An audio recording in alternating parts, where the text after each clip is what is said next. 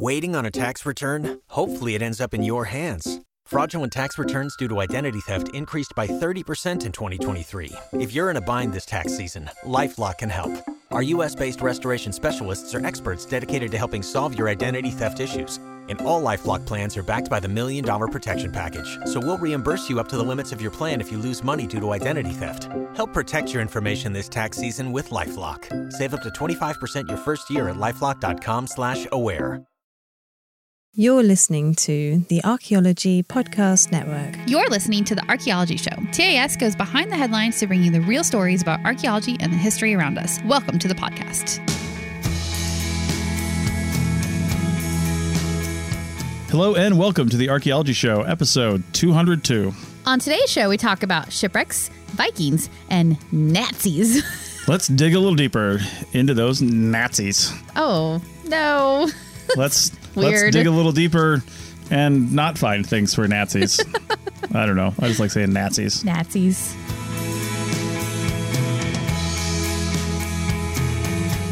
Welcome to the show, everyone. Rachel, how's it going? Great. It's early moving day for us. It's not like super early. Well, no, but we had to get up early to get everything ready to go. And now our last task is to get our recording done. Yeah, we're waking up for the first time. Well, for the last time at our first stop in Arizona, really. And we're going to be in the Southwest for a while, but we love the high desert area. You know, I mean, the Carolinas has like family and stuff, but man, even when it's cold in the Carolinas, it still feels a little humid. You know what I mean? Yeah. The air just feels different. It is. It's like heavier. Yeah. When you're here at, what are we at? We're at altitude. I don't know what altitude we're at because Siri's not going to show me. When I was doing experiments yesterday for work with my Aero GNSS GPS device, it was like 1,000 meters. So I don't know what that is in feet. That makes sense because I'm showing 3,225 feet on my Apple Watch Ultra. Yeah, that's about right because I think it's like about 3 feet for a meter approximately. So yeah, that's about right. So yeah, while we're sitting here in the crisp air of the high desert, ready to move over to Lake Havasu City for an event we're going to, which is a pretty cool little place if you've never been there. It's where the London Bridge is, which I feel like we should talk about that next week. Oh my gosh, we totally should. Yeah. Like a history of the London Bridge. That would be really fun. Yeah, because it's been torn down and replaced several times. And one of those times a rich dude was like, let's put it in Arizona. Because why not? All right. So speaking of things moving long distances. Right. Let's talk about shipwrecks. Yeah. So this is a story that has been developing for the last couple years, but I came across it for the first time and I really deep dove all the different articles about it that I could find. It's super interesting. So the title of this article, which is from the Smithsonian, we do tend to link to them a lot because they just do really good work. Yeah. But there's a couple links that we found to a couple different sources that are pretty good. But the Smithsonian one is called Archaeologists Recover 275 Artifacts from Mysterious Arctic Shipwreck. And, you know, right when you open the article, first off, they've got this geodesic tent over this entire operation, and it's clearly heated in there because I mean they're wearing jackets and hats and stuff, but they're in the Arctic and it looks fine. They've got a floor on it. They've cut a square hole in the ice that's probably 8 feet by 8 feet. And they've got all their equipment and a crane to drop stuff down in there. It looks like a really, really intense process to do this sort of archaeology. So I want a home like this. So they actually have a couple different methodologies they used in order to explore these shipwrecks and to recover artifacts from them. We'll cover that a little bit later in the segment. But the gist of it is that in May 1845, 2 ships under the command of Sir John Franklin set sail from England in search of the Northwest Passage, which is something that I think a lot of explorers were looking for at that time.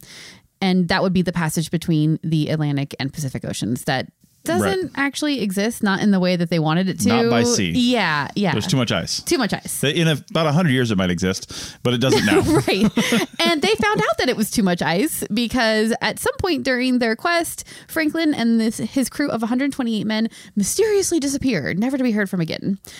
Okay, now I pulled that directly from the Smithsonian article, and that is kind of some dramatic Smithsonian journalist writing right there, because we do pretty much know exactly what happened to these guys and why they abandoned the ships and why the ship sank and all those things. There's a couple mysterious things that they're still figuring out as they excavate, but we know basically the whole story. And part of the reason that we know a good chunk of the story is because there was a note left in a cairn, and a cairn is like a stack of rocks that usually has a sort of hollow inside area that you could put things. Miners use them a lot for staking their claims. Yeah, mining claims. Yeah, for mining claims. And in this case, it was a way for them to hopefully communicate because they knew they were in a bad position. So 2 officers write a note basically saying what happened. And that note was discovered in the 1850s. So like, a decade or less after they disappeared. So, we have a pretty good idea what happened. But basically they said that the ships were trapped in thick ice in September of 1846. Not surprising because it's, the far Arctic North up there. And then Sir John Franklin, the leader, he died the following summer. And the surviving members of the expedition, they abandoned the ships in April 1848, and they set out to find the Back River, which was what they were hoping would lead them out of this Arctic frozen tundra. So they hung out with these ships for like 2 years? They did. I think they were just hoping that the ice would break enough that they could get through. I mean, what else are you going to do, right? Like, you're looking at a frozen white wasteland around you, and at least you have a ship that can keep you warm. But I think they were like starting to run out of supplies at a certain point, and they just reached a decision point when they couldn't get the ships free. Yeah, you can only eat so much seal and like polar bear. Right. Yeah. I don't even know if they were doing that. They had to have been. They must have been for like 2 years. That was I've read other Arctic stories too, and they one of their things that they would rely on, because you can't carry the supplies for years and years and years. You can carry probably enough like salt and some other stuff like condiments and not condiments like staples. Yeah, some staples like that. Yeah. But like meat and stuff, it's not you just can't carry enough for all those people for that amount of time. So they definitely relied on hunting. Yeah. And fishing. Yeah, probably fishing a lot for sure. Yeah. Well, as you can imagine, none of the 128 men survived, although skeletal remains of some of them have been recovered on the islands that were their escape route. So, weren't any like teeth marks on those skeletons, were there? They did not mention that in this article. Hope not. So we've known that this was their story because of the note left in the cairn and then these various other, finding the skeletal remains and some other things, right? But nobody had ever found the ships until 2014. Archaeologists found the remains of one of the ships, the HMS Erebus, near King William's Island in Nunavut. Nunavut is Canada's northernmost territory. So they found that ship and they're like, okay, well, this is the general area we need to be searching. And so in 2016, they found the second ship, the HMS Terror. And I actually saw varying reports on this. One of the articles said that they were 30 miles away from each other, and another one said they were 90 miles away from each other. So I think a lot of difference. It's a lot of difference. I think there was some misreporting somewhere that got like iterated through some articles. So, and I wasn't able to find good true source that said exactly which one it is. The point is, it doesn't really matter. They weren't together, and they were far enough apart in both circumstances that you're like, why are these ships so far apart? Yeah, the Erebus was found in much shallower water. Yeah. So they figured that one was a little more vulnerable and subject to destruction, even more so than it had been over the last 150 years. Yep. So they began excavations on that one first. And before the pandemic began, the excavations in the 2019 field season found 350 total artifacts that were cataloged. Yeah. That's pretty cool. And they included a extremely well-preserved silver wire officer's epaulets. They're really cool. There's pictures of them in one of the articles that we linked to. You can go see. But they're really neat to see because you can imagine them just like sitting on some poor lost soldier's shoulders. They also found a hairbrush and a blue and white dinner service and a lead stamp marked Ed Hoare. And that might be my favorite piece because Edmund Hoare was the captain's steward that is well known and well documented. And he would have used that stamp to mark his belongings, basically. That's cool. Yeah. Now, of course, they went on pause for 2 seasons because of the pandemic. Basically, everybody did. And this year is the first year that they were really able to get back to it. And they had another really successful field season and brought up 275 more artifacts. Yeah, there were some artifacts similar to the ones that they found before, like platters and drafting tools, but they also found an embossed leather folio with paper and a leather quill pen tucked inside, which is just super cool to find. It's so neat. Yeah, and it could contain some writing on it once they analyze it. So even if the ink is all washed away, when they were writing with those quills and stuff, it really left an impression on the paper. And they might be able to just pull that out with like I don't know if you'd use like a scanning electron microscope. That might be too fine, but they might be able to find it under other means. So that would be pretty neat. I thought that was so cool too. And one of the researchers was like, it was like they found a book with a quill stuck in it, like a journal, like somebody had literally just like folded their quill in it and set it aside and then like chaos ensued. And yeah, and some of the big questions here, of course, are not just the artifacts and finding stuff out about the ships, because we kind of know a lot about the ships, right? Like that history is, that history, the people, that's there, but like, what were the events leading up to the entire crew dying? Yeah. And what was the timeline of the ships getting stuck, the abandonment, the separation of the ships through the ice? You know,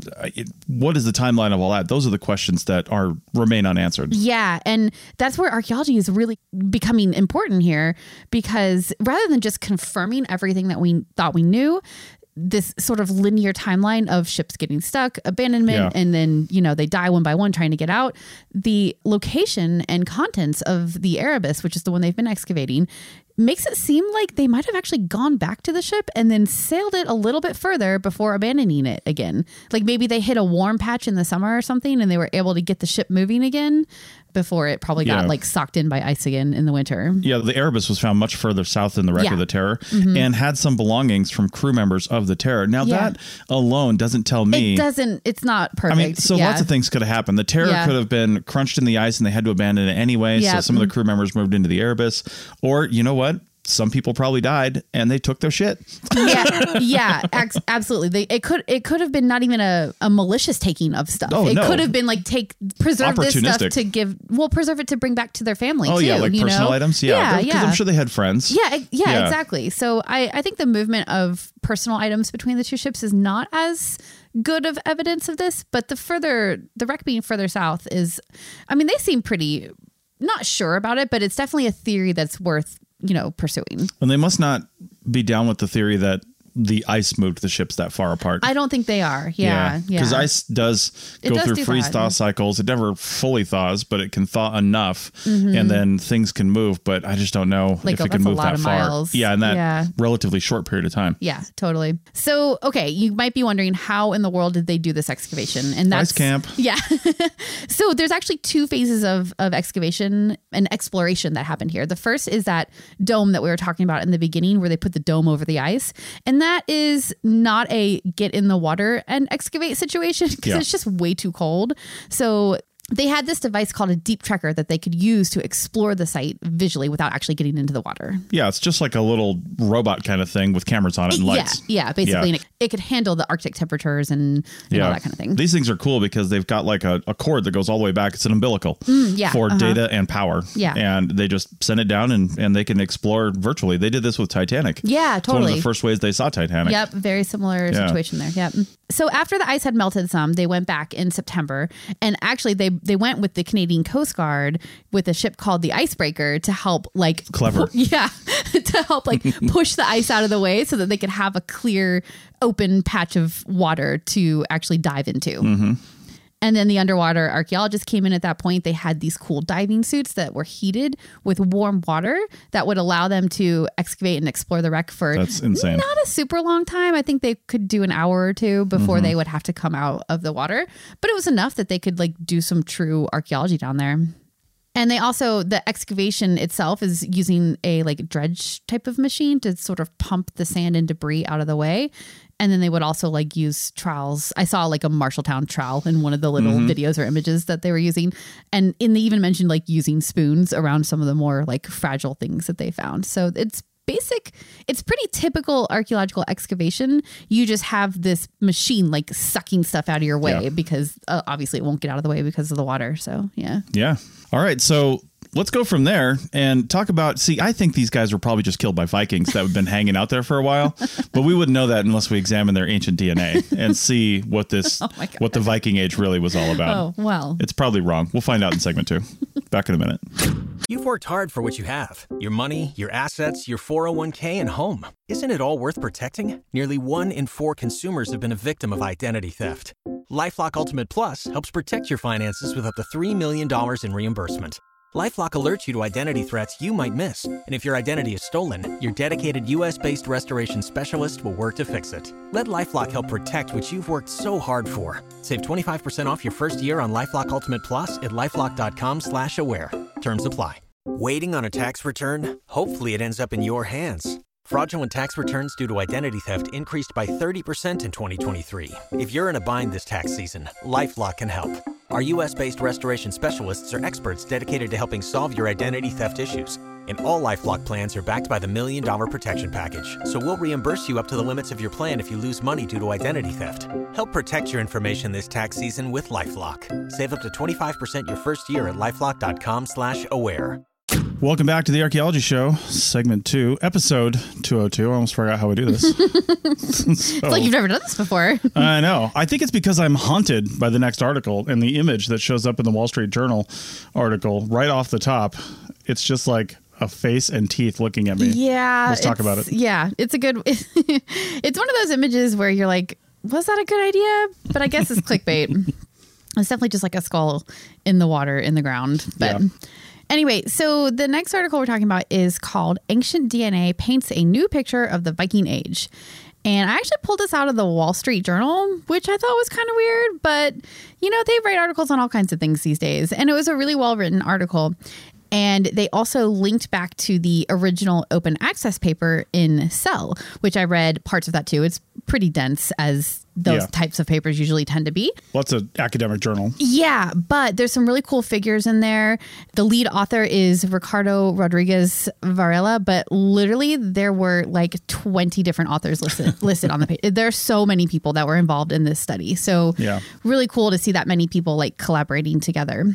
So what this was about is that obviously we know Vikings, they were explorers, right? They were the first to reach 4 different continents, including Europe, Asia, Africa, and North America.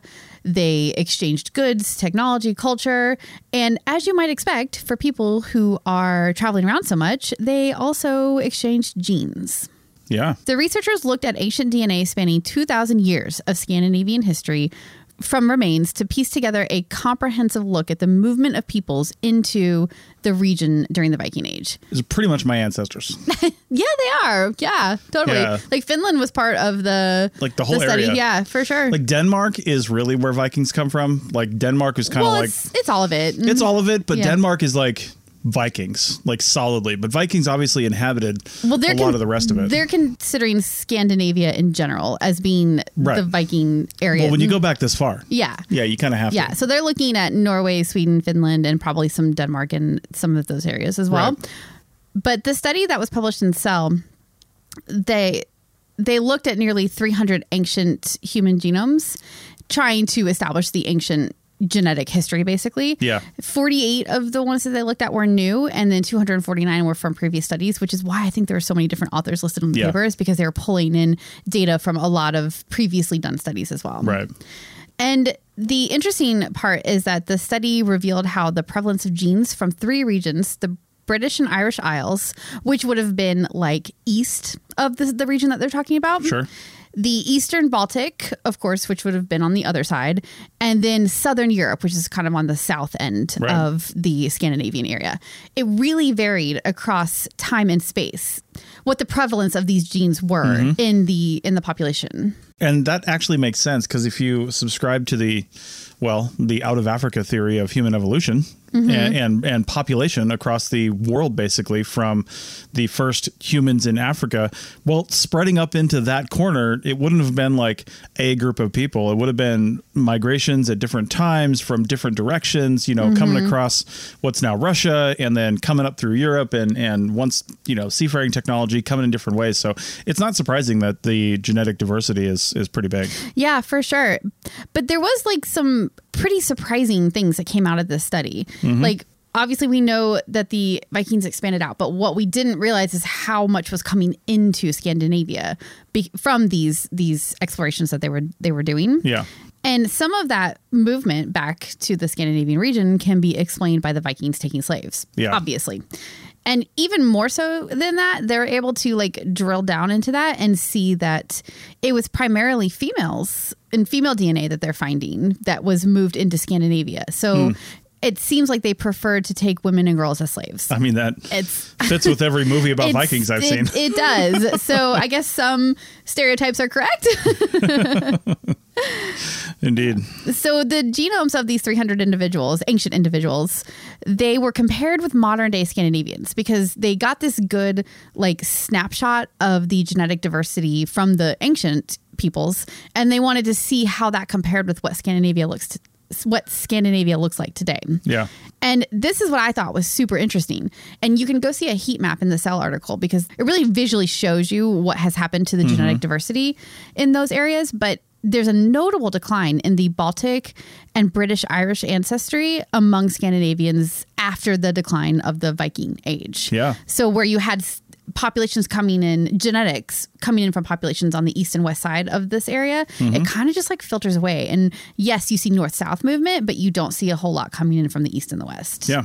That also does kind of make sense when populations start to get more secure, and then they start, maybe either fewer people move in because they're like, let's just take them out, or the people that do move in are selected by this population on who they're going to let in. So and that kind of feeds into one of the theories is that the people who came in as slaves just didn't have the opportunity to start families, and therefore they didn't have the opportunity to contribute their genes to the overall population. And that might be why you don't see as much from those people who would have come in as slaves. Yeah, that makes sense. So there is one thing to keep in mind with this research. The researchers acknowledge that it could be skewed in one really important way. And that is that Vikings primarily cremated their dead. And that will effectively destroy the DNA. Yeah. Like, it's gone. Yeah, even if you got bits of bone, it's basically useless. Yeah, like you're not going to be able to pull DNA from a 2,000-year-old burnt bone. Like, that would be really unlikely. So the burials that they're getting this data from, they're uncommon. They're the type of burials that they don't get very often. Sure. There's sailors from the sunken ship, which is what that image is at the top of the article. There's a village that was excavated that was probably massacred in some kind of an attack, and it was just like left that way. So, which is crazy in itself. Yeah, or maybe they like put all the bodies together somewhere, but either way, they weren't dealt with in the normal like Viking procedure. Yeah. And there's been other ones that are just not normal. And so what happens when your main pool of people is from a not normal section of population? It might not represent the population as a whole. So there's a chance that it's skewed from that perspective. All right. Well, that was kind of a short one, but the cool thing about this is there's a handful of articles that wrote about it. We've got a link to the original article that was written in Cell. Is that like Cell Biology? Yeah, I think so. I think Cell, Cell, but yeah, I think it's a... But I thought there was a journal of Cell Biology, but maybe this is just Cell. Maybe it's different. Anyway, either way. Yeah, I don't remember. We'll link to it. Check it. It's open access. It is. It's open access. Yeah, so you can read the whole thing. It's publishing really good material on the website. I kind of poked around the website a little bit. It looks like it's pretty good. So cool. Yeah. There's nothing about ancient civilizations that seeded the whole entire planet or anything? Didn't see anything like that. No mention of aliens in any articles. I wonder why there wouldn't be. You think there'd be genetic evidence of that? All right. Not so much. Anyway, let's take a break, and on the other side, we'll see what the Fekin Nazis got wrong this time. You've worked hard for what you have. Your money, your assets, your 401k, and home. Isn't it all worth protecting? Nearly 1 in 4 consumers have been a victim of identity theft. LifeLock Ultimate Plus helps protect your finances with up to $3 million in reimbursement. LifeLock alerts you to identity threats you might miss. And if your identity is stolen, your dedicated U.S.-based restoration specialist will work to fix it. Let LifeLock help protect what you've worked so hard for. Save 25% off your first year on LifeLock Ultimate Plus at LifeLock.com/aware. Terms apply. Spread the word. The JCPenney Friends and Family Sale is back. And this week, we're passing the savings on to you. Use your extra 30% off coupon to prep your home and style your family for Easter. That's extra savings on top of our great low prices. Plus, share your coupon with everyone you know and love. It's always better when we save together. JCPenney. Make everybody count. Offer valid 3/11 through 3/17. Exclusions apply. See store or jcp.com for details. Welcome back to the Archaeology Show, episode 202. This is the third and final segment. And as I mentioned, we're going to talk about what the Fekin Nazis got wrong. And this article is titled, How Nazis Whitewashed a Shaman's Prehistoric Remains. And it was written by Christine Leinen. We'll try to find some other sources. I don't have any right now as we're recording this, but we'll see if we can find something that is a little more definitive. However, most of this comes from a book that we'll talk about later. So we'll talk about that. But anyway, the backstory is what was called the Shaman of Bad Durenberg, and that's just B-A-D, Bad Durenberg, I don't know what that translates to, was discovered in eastern Germany in 1934. At that time, the Nazis were like actively doing archaeology. Like, so there's a little bit of truth to Indiana Jones. Right. They really were digging up relics. And what they were trying to prove with all this digging was that their Aryan ancestors have always lived in Germany. They had this whole thing with like the 1,000-year Reich, and they needed proof of it. And they were taking anything they possibly could. They were trying to prove that what they were doing was okay and the way things should be. Therefore, let's murder all the people that don't physically look like us or in some other way don't fit into the ideal that we're creating for our society. Right, because they kind of forgot that even if, white-skinned, blonde-haired, blue-eyed people had lived in Germany for the last 1,000 years, if that were actually true, that doesn't mean other people can't live there. Like, come on. That's still not like proof and justification. Right. But anyway, they took those remains and attributed them to what they called the original Aryan, and they called him a rich man because of some of the grave goods that they were found with. They thought they had discovered the 9,000-year-old remains of their powerful Aryan ancestors, as I mentioned. But modern science has something to say about that. Good. And and now this collection has been analyzed several times throughout the years. Yeah. And there were some things left out. We'll talk about that. But it turns out, I'm just going to get straight to the punchline, that the remains belonged to a dark-skinned, what we think is a powerful woman buried with a child, which is just like the opposite. Cool. So not the Aryan ancestor at all. Because you know why? There isn't an Aryan ancestor. Yeah. Well, I mean, they're kind of are. They're probably Vikings. Yeah, right. I mean, there is, because there's an ancestor to everybody, but it wasn't this one. Yes. So, yeah. Yeah. And, nobody ever points out that like Hitler had black hair. I mean, let's talk about that for a minute. And I think he had dark eyes too. He just he just created an image, and it didn't matter that he didn't fit into it. Yeah. Anyway, what they think was she was a female shaman from about the Mesolithic era, which the whole Mesolithic era dates from about 9,500 to 4,500 BCE. Archaeologists Harold Muller and Kai Mikkel wrote a book called The Riddle of the Shaman, Journey into Our Past, which was published in October of 2022. Oh, okay. So this is recent stuff that's come out now. Cool. They used genetic analysis, magnetic resonance imaging, or MRIs, and dental examinations, really, really detailed dental examinations, state of the art, they called it, to find out more about this woman. Now, a little bit about shamans. We'll back up here for a second. They are people that, in the words of people who still practice shamanistic behavior or shamanistic religions, I guess, they're people that cross the border into the spirit realm. And they do this by going into a trance sort of thing. Like they go into like these trance modes. You've seen it in movies before. Yeah, like the peyote trance and that kind of thing, right? That. Yeah, totally. Yeah, so sometimes they're chemical induced. Yeah. And sometimes they're not. Sometimes they're just people that are so psychologically believing they're shamans, they just like work themselves up into this whole frenzy, right? And so shamanism by some is considered the first human religion. This ancestor deity, or not the ancestor deity, but this like somebody who can communicate with the ancestors, who inhabits or has inhabited them, animal spirits, things like that. So, I mean, it kind of fits with what we know about early ritual practices for many different ancient cultures around the world, that would be sort of the first way that they were exploring something larger than just themselves on this planet. Yeah. Well, the woman here, and I mentioned before that the Nazis thought that it was a rich man that was buried because of some of the grave goods.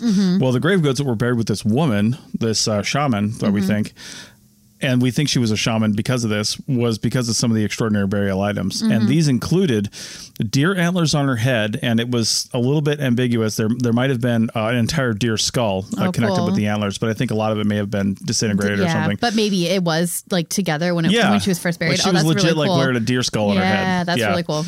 I'm going to talk about this in a second, but so a deer skull on her head with antlers, shells of 3 turtles that may have served as rattles, so they would put something inside of them and shake it around, and that would have been used in shamanistic rituals, and numerous pierced animal teeth that may have been worn as pendants. Now, like you saw somebody walking down the street like that today, you'd probably cross over to the other side. Right. Be a little concerned about the animal bone or animal teeth jewelry. Right. Yeah. But that goes to how we treat people like that today. Well, we'll talk about that here in a second, because some of the analysis they showed was that they looked at her cervical vertebrae, among other things. They looked at everything they had, but the cervical vertebrae in particular revealed that she had restricted blood supply to her brainstem. So this wasn't some sort of like disease she picked up. It was like genetic. Her vertebrae was just like that. Yeah. It's interesting because when you're analyzing bones, human bones, there's very few things that you can really say about them. Yeah. But one of those things is like, was the size of this not quite right? Or is it too big or too small or in the wrong place or whatever? So it sounds like this is one of those things that we can actually see in the bones if we, you know, when we're looking for it, which is really cool. If somebody had that today, we actually have a name for the thing that can develop from that. Okay. I don't know if this always develops from that or if it's just one of the things that can. Yeah. But it's called downbeat nystagmus or nystagmus. I'm not sure. It's nystagmus. Okay. So I think nystagmus. But yeah. And that's where the eyes kind of drift upward. And I don't know if they just do this when the brain gets a low oxygen state or something like that or whatever, like from that restricted blood flow. But the eyes kind of drift upward and then beat or jump downward. So they'll like come down. Like quickly? Like from the sounds of it. Like wings. Like well, when I heard beat, I meant more like a drum. So like boom, boom, boom, boom. What was yours again? No, I'm not going to do it again. Or boom, boom, boom, boom. Yeah, I don't know. Okay. So anyway, this would have just been happening to her. Like, you know, I don't know at what point in her life this would have happened because as a young child, I mean, your bones and things grow uniformly, but maybe there was something that caused her vertebrae to stop growing a little bit. And, you know, but obviously everything else kept going. And then maybe that caused the restricted blood flow. But and that would have been the only thing like physically wrong with her. Well, just this eye thing. They said that actually people that have it today, it poses no danger to their physical health. Okay. Aside from the fact that if it happens while you're driving, you're probably not going to live too long. Yeah, unless you get it under control. Yeah. Yeah. So if it can be fixed today with like drugs or something, then that's cool. But or surgery. Yeah. I don't know. I don't really know. That's more for a doctor to say. I didn't even want to speculate on that kind of stuff. Yeah, totally. But either way, back then they said it would have really posed no danger to her physical health.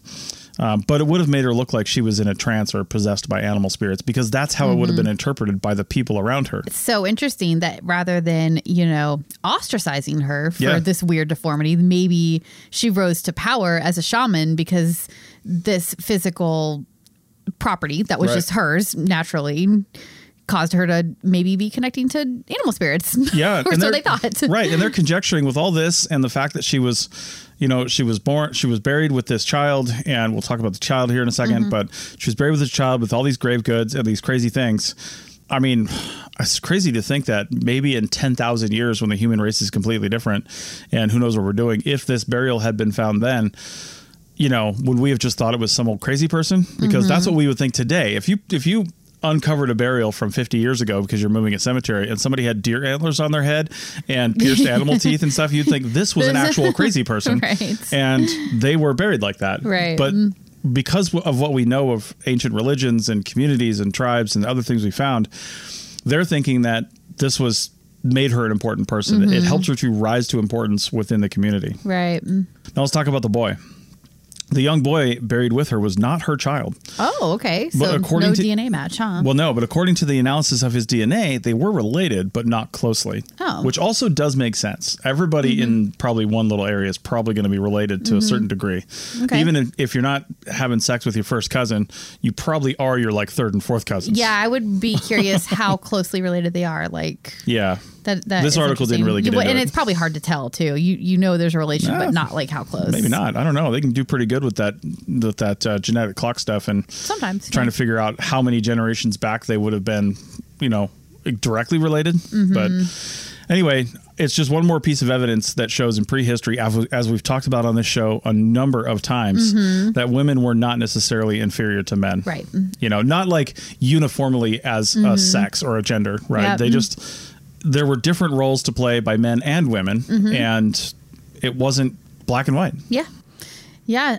I mean, this burial is definitely one example of that. It sounds like it's very important, and all of the artifacts found with her show that her status was higher than, you know, maybe people would have thought in the past when they still had this like cavemen and women idea where it was like the men ruled the women. That's just, I mean, society's not like that today. Not really. And it wasn't like that back then either, you know? I almost feel like it's more like that today.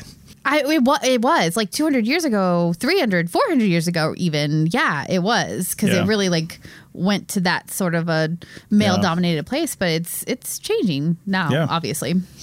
This also shows, as I mentioned earlier, that people who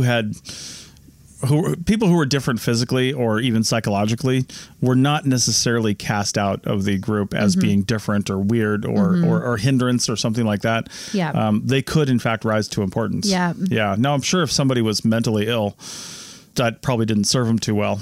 That would be a harder one to overcome. But if you're completely normal, except for a specific type of physical difference, then you can definitely overcome it, especially if you're in the type of society where they were clearly willing to see something that was different about a person and find it to be a connection to this spirit world rather than something to, shun them for. So that's really cool.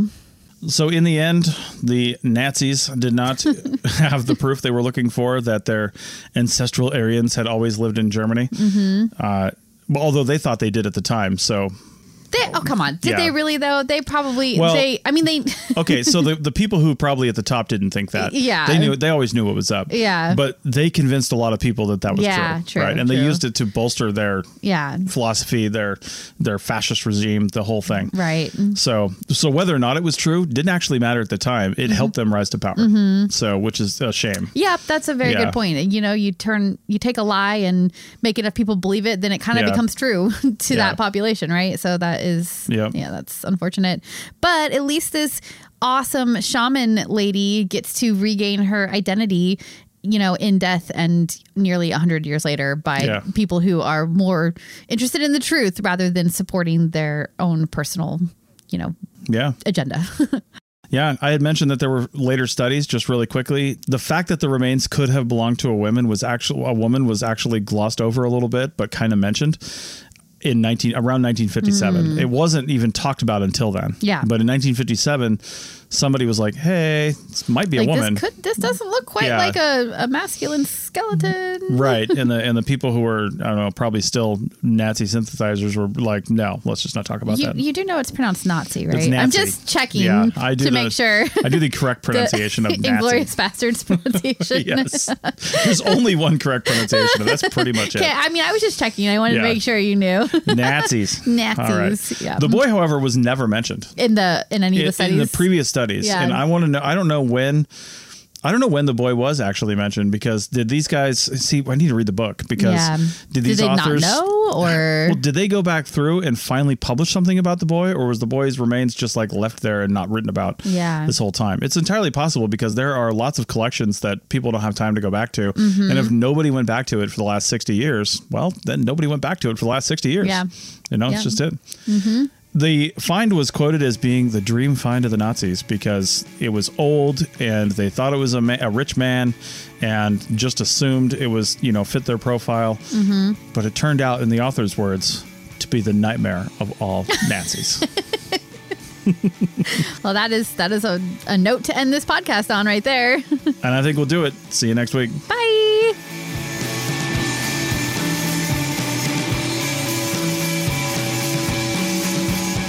Thanks for listening to The Archaeology Show. Feel free to comment and view the show notes on the website at www.arcpodnet.com. Find us on Facebook, Instagram, and Twitter at ArcPodNet. Music for this show is called I Wish You Would Look from the band Sea Hero. Again, thanks for listening and have an awesome day.